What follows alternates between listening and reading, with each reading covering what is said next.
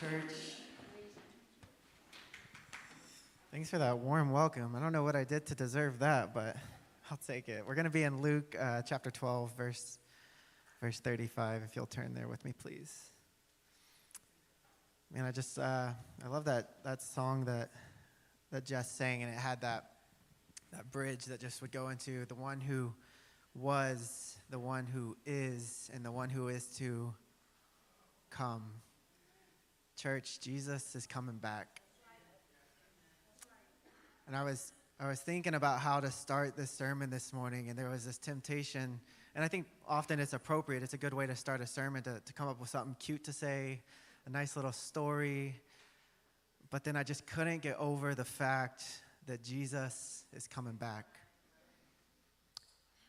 And I want to just invite us to do something a little different before we get into the word this morning. I just want us to take stock real quick. When you hear that Jesus is coming back, what does your heart do with that? When the lover of your soul, but also the judge of the nations, could show up at any moment, this very moment he could show up and we would have no right to be surprised. What does your heart do with that?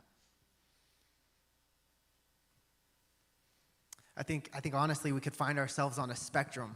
On some side, right, like it could just be skepticism. Like some of us could be sitting even here, even if you grew up in your church your whole life and be like, I don't really know how much I actually believe that. People have been saying Jesus is going to come back for 2,000 years now, and I just don't know that I buy it. That's one side of the spectrum. And if that's you this morning, like that's okay. I'm glad that you're here of all places and that you're willing to enter into that conversation. But my prayer is that the Lord would move in your heart to make you ready for his coming. And on the other side of the spectrum, there's those of us that would kind of sit in that self-righteous posture, right? Like we're sit back, our feet are kicked up, and we're just kind of waiting for Jesus to come back for the greatest show of I told you so I've ever seen, right? This is when Jesus is finally going to come back and tell everybody else that they were wrong and I was right. And my prayer for you this morning is that God would work in your heart to make you actually ready for his coming. Because if that's our posture, then we're still not ready. And so the Lord is coming, and we must be ready for his coming. And that's what we're going to look at today in the book of Luke, chapter 12, verse 35. Let's read God's word together. It says, "Stay dressed for action and keep your lamps burning. And be like men who are waiting for their master to come home from the wedding feast so that they may open the door to him once when he comes and knocks. Blessed are those servants whom the master finds awake when he comes. Truly I say to you, he will dress himself for service and have them recline at the table, and he will come and serve them. If he comes in the second watch or in the third and finds them awake, blessed are those servants. But know this, that if the master of the house had known at what hour the thief was coming, he would not have let his house be broken into. You also must be ready, for the Son of Man is coming at an hour you do not expect." Peter said, "Lord, are you telling this parable for us all? Are you telling this parable for us or for all?" And the Lord said, "Who then is the faithful and wise manager whom his master will set over his household to give them their portion of food at the proper time? Blessed is that servant whom his master will find so doing when he comes. Truly I say to you, he will set him over all his possessions. But if that servant says to himself, 'My master is delayed in coming,' and begins to beat the male and female servants and to eat and drink and get drunk, the master of that servant will come on the day when he does not expect him and at an hour that he does not know, and he will cut him in pieces and put him with the unfaithful. And that servant who knew his master's will but did not get ready or act according to his will receive a severe beating. But the one who did not know and did what deserved a beating will receive a light beating. Everyone to whom much is given, of him much will be required. And from him to whom they entrusted much, they will demand more." Let's pray. Father God, what a heavy text. What a good text. What a hard text, Father, but it's your word. And Lord, we just want to look at it together this morning. Lord, we ask that your Spirit would come and teach us. Lord, I know that nothing that I can say on the stage will get anybody ready for your coming, but your Holy Spirit can, Lord, and we pray that your Holy Spirit will. We pray this in Jesus' name. Amen. Amen, amen. Good morning, church. For those of you that don't know me, my name is David. I'm on the preaching team here at Zion. I might look familiar to some of you because if you picked up the card in your seat, there was mine and my wife's face on it. I'm going to explain that later, not in this sermon, but we will have a time after the preaching. So just hold on to that. Don't rip it up. Don't use it to pick your teeth. Just hold on to it. But I said this morning we were talking about being ready for the coming of the Lord. And I know for many of us that makes us excited. We're like, yes, we're going to get into some end time prophecies, some mark of the beast type stuff. And I just got to warn you, that is not this sermon. Because being ready for the coming of the Lord is not just about future events and end time prophecies. It's actually a very present reality that dictates how we live. And so I'm hoping this morning to kind of bring that idea of the second coming of Jesus, of the coming of the Lord. I want to take that out of like the mystical realm of like really strange YouTube channels that you find at like 3 a.m. And I just want to bring it into the present reality of what does that mean for how we live our lives. And so we're going to look at what does it mean to be ready for the coming of the Lord? Who needs to be ready for the coming of the Lord? And what are some actual practical ways to stay ready? And so we're used to hearing this term, right? Like we're waiting on the Lord. We're waiting on the coming of the Lord. But as we read in the scripture this morning, I think we kind of need to reorient ourselves around what it means to wait for the coming of the Lord. And as I began to think about this, I began to realize there's actually a lot of different types of waiting. But when it comes to waiting on the Lord, that this is an active waiting. So what it means to be ready for the coming of the Son of Man, the coming of Jesus, it means to have this posture of active waiting. This isn't a passive waiting. Let's look real quick again at verse 35 through verse 36, and you'll see a bit what I mean. It jumps right to the point. It says, stay dressed for what? For action, not for sitting still, not for doing nothing. And then it keeps going. Keep your lamps burning and be like men who are waiting for the master to come home from the wedding feast. This parable that Jesus is telling to kind of help people wrap their minds around what it means to be ready for the coming of the Lord. It revolves around these servants who are waiting up at night for their master to come home from a big celebration. And I think that's really important because normally when we think about waiting up at night, we're thinking about things like we're getting sleepy, we're winding down, we're relaxing, we're unplugging, right? How many of you guys after a long day of work, you just want to go home and unwind, right? You just want to go home and unplug, put on something mindless, read a book, listen to some music. And here Jesus is painting the exact opposite picture of an evening. This is an evening filled with activity. That first verse says, stay dressed for action. That they translated that from a different phrase that actually says to gird up your loins, right? And we're glad that they translated that because that's a bit strange to us. To gird up your loins. So men back in the day of Jesus' day, they wore these long flowing robes. And really only the women in the room here could sympathize. But if you're ever wearing a long dress, like the last thing you can do is take off running.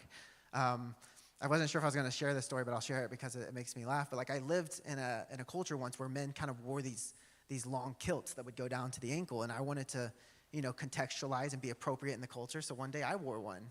And then something happened and I had to run. And I quickly realized like you couldn't do it. And so you end up just doing these like little short steps and you just look silly. And so the solution is not that you hike up the dress like a skirt, but men back in that day would literally what they call gird up, which means I'm not going to demonstrate it because it's awkward, but they would grab the underside of the kilt, bring it up around their knees and then tie it off so that they could get up and move if they had to. And that's the type of picture that Jesus is painting here. Like you have to be people who are ready to move. And so that when it comes to waiting on the Lord, this isn't a passive process. It's an active process. There's things going on. I thought about it. It's a bit like planning a wedding. All right. Caitlin and I we've been married for about 2.5 years. And I just remember I proposed to her in November and we got married in May. And so that was about 6 months of engagement. And for anybody that's ever been engaged, you know that is a waiting period. But also for anybody that's been engaged, you know that time frame is anything but passive, right? Like you are so busy. I remember like a week before Caitlin and I got married, I was just looking at her, I was like, I can't wait to be your husband. because we're going to be married, but also because we won't have to plan a wedding anymore. Like, I was so excited about it. And I mean, there's just so much in that time period, right? Like, you're spreading the word to others. You have to let other people know that this event is going to happen and that you're going to get married and they're invited. You're also fighting a little bit. Mostly that was my fault because at one point I made a comment about serving our guests Hot Pockets at our wedding, which for any man in here that's also planned a wedding, no, that's a terrible comment to make to your fiance. But we're also like enjoying the process. We were enjoying one another. We were getting excited for the life that was ahead of us. There was so much going on in this period of time, but that was also a waiting time. So you see that waiting can be an active process too. And waiting on the return of the Lord is similar. There are certain things that he's given us to do as we sit in this in-between, where yes, we know that Jesus has come, we know that he has died and he has resurrected and he's with the Father, but we're waiting for him to come back, and there's things he's given us to do, and I'm going to talk a bit more about that practically. In this time in between, if you're a believer in the Lord, this isn't a time that we're supposed to sit really fearful and like, oh, I don't know, like when he comes back, like what he's going to think of me. We have reasons in Scripture and through the Holy Spirit to have confidence in the Lord. But as I referred to at the beginning, this also isn't a time where we sit back self-righteous and we're just waiting to tell the world, I told you so. Instead, this time is supposed to be a time of what Scripture calls it is a time of sober-mindedness, right? If you use that word sober, we usually refer to it when people who have been drunk is because they're finally in their right minds. They understand what's going on. They're aware of what's going on around them. They can interact with other people because they're in touch with reality. And that's how Jesus calls his disciples to be, sober-minded. Like, yes, we know that the world is broken. We know that it's messed up. We know that it's hard here. We know that there's people who don't walk in wisdom. We know there are lies of the enemy that pervade society. But he's also called us to act in a certain way. And really, like, our response as believers when the day of the Lord is approaching is just like, Lord, we just want to be found faithful. Do you ever think about that? Like, Lord Jesus, when you show up, like, the last thing that we should be thinking is like all the people who are finally going to realize they were wrong. We should be thinking, Lord, I just want to be found faithful. Like, when you come and I see you, like, I don't want to shrink back. I don't want to suddenly remember all the times I didn't claim your name when I could have. I don't want to remember all the times that you gave people in front of me to love. You gave me chances to share your word. You gave me chances to actually be your disciple, and I just shirked back. We just want to be found faithful. And so that's what it means to be ready for the Lord. But there's another question that this parable asks, which is, who needs to be ready for the second coming of Jesus? Who needs to be ready for the second coming of Jesus? Let's look together in verse 41 through 42. Peter asks a question. He says, Lord, are you telling this parable for us or for all? For us, he means like the 12 disciples, those that were really, really close to Jesus. And the Lord answers him in typical Jesus fashion. He doesn't just answer the question. He asks another question. And he says, who then is the faithful and wise manager whom the master will set over his household to give them their portion and food at the proper time? And so what we see that Jesus is doing here, and I'm going to assert that Jesus isn't throwing away individual responsibility, but what Jesus does outline to Peter real quickly here is that there are levels of responsibility even when it comes to the kingdom of God. Now, this isn't a statement about worth. This isn't a statement about who's loved more or who's loved less. This is really just a statement about stewardship. Who's accountable to God for what? We're all going to be accountable to God for different things depending on how God has called us, right? Just very practically, the elder, like even if you were to just take our church, for instance, right? If you have an elder like Elder John or Elder David, or a pastor like Pastor Justin, or a teacher or a preacher, we're going to have different expectations on them than we would somebody who just joined the church last week and just came to the Lord. Am I right? Like, there would just be some good, different, healthy expectations. And Jesus is saying something similar here, that there's just going to be different levels of accountability depending on what your station is in the church. But we all have to be ready, right? It's not like elders and pastors have to be super ready, but if you just got here, like, don't worry about it, go do your thing. It's no, everybody needs to be ready. But if you're a leader, if you're a pastor, if you're a preacher, if you're a teacher, if you're an elder, if you're leading a ministry, then you aren't only responsible for your own readiness, but you're actually somewhat responsible for the readiness of others. You have to help others be ready to partake in the coming of Jesus. Isn't that crazy? Isn't that heavy? I feel like the Lord gave me such a perfect, I didn't have an illustration for this section. I really didn't. I was like, I'm just going to let it speak for itself. But the Lord just like literally right before I got up here gave me the most perfect analogy for this. We were sitting here taking communion, and they're not in here, so I'm going to use them as an example. But Judah and Levi were sitting right here, and they began to try to open the communion elements, right? And Judah's, I think, 9 years old now, I think almost 10. And so he opens it easy. And Levi, he got the bread fine, and he's working on that juice. And he can't get it. It does that thing where like half of the film stays, even though he got it up. And he's like trying to stab at it, and he can't get it. And Judah just reaches over and grabs it, and he opens it. And he's like, I don't know, in my mind's eye, he says, here, Judah, or here, Levi, drink of the blood. Be ready for Jesus. Right? That's the Lord. Like, I don't ever sit here. And that's, right? But nobody's sitting here being like, oh man, Judah thinks he's better than Levi. No. I mean, he might at times, but in this instance, Judah was just doing the role of an older brother that God had given to Levi, right? And so it's a really beautiful thing that the Lord has called leaders and preachers and teachers to. But according to this passage, and if you're a leader or a preacher or a teacher in here, like when you read this passage, part of you also trembles if you read it correctly. If we go down to verse 46, right, it says, the master of that servant will come on a day. So it's talking about this. Sorry, let's start at verse 45. It says, if that servant says to himself, my master is delayed in coming, and begins to beat the male and female servants, to eat and drink and get drunk, the master of that servant will come on a day when he does not expect him, and at an hour he does not know, and he will cut him in pieces and put him with the unfaithful. That's one of those phrases we don't put on the billboards. We don't put it on a T-shirt. Jesus will cut them, or the master will cut them to pieces, right? There is such a weight if God has put you in a stewardship and responsibility over others, not even just in the church, in your household, in your ministries, in your job. There is a weight and a responsibility there to the point where Jesus says, if you abuse that, if you abuse the people that I've actually called you to care for, that's just as bad as being unfaithful. And so the burden on leaders is great, but there is still individual responsibility. So I'm not going to discard that. If we look at Scripture in the total, like I don't want anybody to walk around here and just be like, yeah, them leaders better have us all ready for Jesus. When you go to look at Matthew 25, verses 14 and 30, Jesus tells this beautiful parable. We call it the parable of the talents. And if you know that one, it's this master is going away, and he leaves three of his servants different levels of treasure, right? Like he gives one 2 pieces of gold, one 3 pieces of gold, the other 5 pieces of gold. And 2 of them go away, and they use that gold, they invest it, they work hard with it, and they're actually able to earn the master more money. But there's one who's really, really fearful. And what does he do? He goes away, he buries it, and he waits for the master to come back, and he says, here, I kept what you gave me. I didn't do anything with it. I just kind of kept it.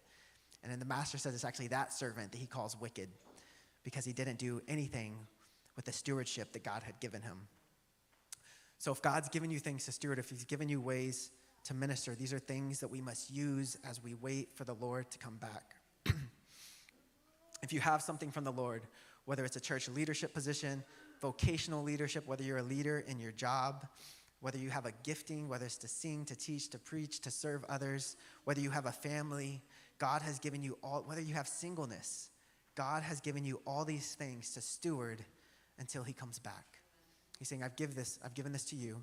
Take care of it. Use it for my kingdom. Use it for the good of others and for the growth of the kingdom. And we'll talk about it when I get back. And when we do that, that's what it means to be ready for the coming of the Lord. But what does this practically look like? What are some things you can do with your hands as we wait for the coming of the Lord? This is the part that I like. This is where we get out of that kind of metaphysical feeling part, and we get to kind of start to look like, is there dirt underneath our fingernails, and is it the right kind of dirt? So I'm just going to give us 4 ways that we can, and this is based on Scripture. This is based on like when I look kind of throughout church history. These are 4 ways throughout Scripture and throughout church history that we see Christians showing themselves ready for the coming of the Lord. Now, this isn't an exhaustive list. Don't come up to me afterwards and be like, David, you forgot this one. I know I did. But these are 4 ways that I think our church both needed to hear and to be challenged by this weekend or this Sunday. And I do want to say also before I share these 4, and I'm really just trying to build the anticipation. I'm not getting straight into it. You have to wait. That these ways I'm about to outline, these aren't ways that you can merit or earn your salvation. All right. So I'm not about to give you 4 ways that you can know that you're accepted by Jesus when he comes back. All right? The only way that you can know that you're accepted by Jesus when he comes back is if you put your faith and your trust in his work and his work alone to save you before God. Okay? And so before I go any further in that, if you're here and you don't know Jesus and you're kind of like that person I mentioned at the beginning where when you hear about the second coming of the Lord, you're just, I don't know, I believe all that. I said I'm glad you're here, and we welcome that doubt and we welcome that conversation. But these 4 ways that I'm about to offer are for the people who know the Lord, who have trusted the Lord, and want to find themselves, as I talked about at the beginning, find themselves faithful when he comes. But if you're on the other end of the spectrum, step 1 is to put your faith and trust in Jesus. And from there, these are the practices that are going to keep you mindful of him, ready for him, waiting for him, in the ways that he calls us to. So the first one is communion. And again, I didn't know we were going to take communion this morning. And I just wanted to bring our attention to that verse that we read it every time we do communion. And sometimes when you are really familiar with things, you start to lose just like the beauty of it. But there's a reason we take communion, and it says it in 1 Corinthians 11:26. Justin read it this morning. At the end of communion, we always say this verse, "For as often as you eat of this bread and drink of this cup, you what? You proclaim the Lord's death until he comes." So when you're taking communion, this isn't just a dead ritual. It's not even just a reminder. It's a proclamation. We're saying that yes, Jesus has come. Yes, Jesus has died, but also that he is coming back. And we know that one day that our fellowship with him will be pure. The Bible says that right now we look through windows that kind of look like these windows, right? They're dimly lit.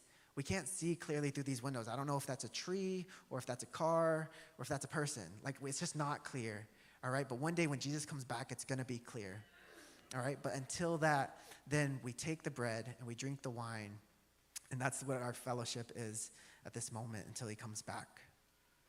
And so that's the first one. One of the first things that we can do to just practically stay ready is to take communion, but not just as a ritual, as an actual proclamation. And the second thing is giving. Now, this might come as a surprise. This isn't a sermon on giving or offerings or new endeavors for the church that we need to finance. But I really thought about giving when I got to this passage, especially in light of the rest of what Jesus has been talking about around this verse. And I just want to remind us that when God calls us to give financially to the things of the kingdom, he doesn't call us to do these things because like God is poor and he needs things from us, and unless we give, like God can't do what he wants to do. He invites us to give for our own sake and for our own hearts before it's ever out of any type of need. He invites us to give of our finances to protect our hearts from greed and to unite it with the things of his kingdom. I think Justin preached about greed a couple weeks ago, and he said it really well, that like greed really just starts to revolve around all these things are mine, and it's about what I can do with it. And at the end of the day, that's not the posture of a kingdom-minded disciple. But when we say all that I have is from God, and I just want to steward it well, and I want it to go back into the things of the kingdom and the gospel going forth and people being saved and the church growing, then that's an entirely different heart posture. If you look at Luke 12, verse 32 through 34, this was the passage from last week. It says this, so just a reminder. "Fear not, little flock, for it is your Father's good pleasure to give you," what? "The kingdom." So he says, "Sell your possessions and give to the needy. Provide yourself with money bags that do not grow old, with a treasure in the heavens that does not fail, where no thief approaches and no moth destroys." And then verse 34, I love it. "For where your treasure is, there your heart will be also. And so when we give, it's this way of saying, like, we want our treasure and our heart to be centered around the kingdom. Not ourselves, but around the kingdom. And that's a way that we stay ready for the coming of the Lord. Because one of the scariest things that could happen would be the Lord come back and he finds our hearts not about the kingdom, but about ourselves. So that's the second way that we can practically be ready for the coming of the Lord. And the band, you can go ahead and walk this way if you want. But the third one is mission. Now, mission is a fancy word, but it really just means doing the things that the Lord has given you to do. This goes back to those talents and those giftings that he's given us to steward. I believe God has given each of us in here talents and giftings for the encouragement of the church, but also for the good of the world. For the encouragement of the church, but also for the good of the world. That when Christians are using their giftings in a way that serves the church and serves the world, the gospel will go forth. And so whenever we do this, we continue to show that our hope isn't in this world. Like when Christians are on mission, really what we're doing is we're serving in a way that's saying, hey, our hope isn't of this world, but we're actually just inviting others to come and be ready for the for the coming of the Lord as well. That's why, I get a lot of encouragement, obviously, when it comes to mission from the Great Commission. This is that verse at the end of Matthew 28 where Jesus says, go therefore and make disciples of all nations. If you come from an evangelical church tradition like I have, like we just live and die by that verse. Like we've heard it since we were kids. And for me, it was always just like, go and make disciples, go and make disciples, go and make disciples. And so I was focusing a lot on like just doing this thing that God had called us to do. But it really wasn't until I got older that I started to realize the beauty of this verse is at the end of it, where Jesus says, and behold, I am with you always, even unto the end of the age. And so Jesus is with us, but it's in the context of us going and doing what he's called us to do. And so when he calls us to do things, it's because he wants us to be with him even more. And so another way that we stay with Jesus, that we are ready for his second coming, is we make sure we're doing the things that he's called us to do and that we're on mission. And the last one that I want to share is abiding. To abide in Christ is the fourth and final way, at least that I have for us this morning, that we can show ourselves ready for the coming of the Lord. Now, what does it mean to abide in Jesus? This is it can be a very churchy word that's thrown out, but I still think it's the only appropriate word. Like I'm not going to say like do your quiet time. I'm not going to say read your Bible. At first this point was prayer, but I was like, no, it's not enough. A lot of us pray. We pray before we eat. We pray when somebody's sick. And all those things are a part of this, but I want to use the word abide for a reason. In John 15, it's one of the most powerful portions of scripture I've ever read. Jesus constantly calls his disciples to abide. He says, abide in me. And abide, that's the same word that kind of means like to dwell. And it's got the same imagery of when God was dwelling with the Israelites in the desert, right? Like they were wandering in the desert alone, but God was still with them. It says his presence was with them. His presence was abiding with them. It's like a tent. Like God had spread his tent over them. That's where he lived, and he lived with them. And that's the same thing that Jesus calls us to when he says to abide in him. It means like that's when you sit with Jesus. Like for me personally, sometimes I'm just sitting there in silence. I'm like, Lord, I can't really read scripture this morning. Like it's not sitting with me. But I'm going to still sit with you. And sometimes like I'm trying to pray and I feel like they're just hitting the roof and bouncing back. And Lord, I can't pray, but I'm still just going to sit with you. And so when you sit with Jesus, when you enjoy him and you hear his voice and you allow your life to be oriented around what you find there in his presence, you are making yourself ready for his coming. And there's a reason why we have to do that daily. It's like you're doing a daily readiness check of, is my heart ready for the coming of the Lord today? And I want to leave us with this last passage in 1 John, and then we'll close. And I think that this is the word that the Lord has for us this morning when it comes to being ready for the coming of the Lord.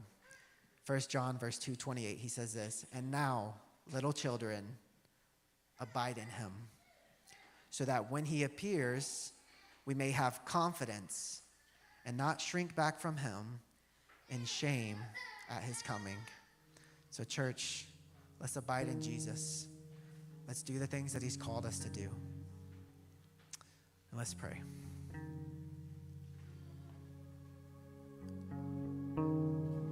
Yeah, Father God, this is your word.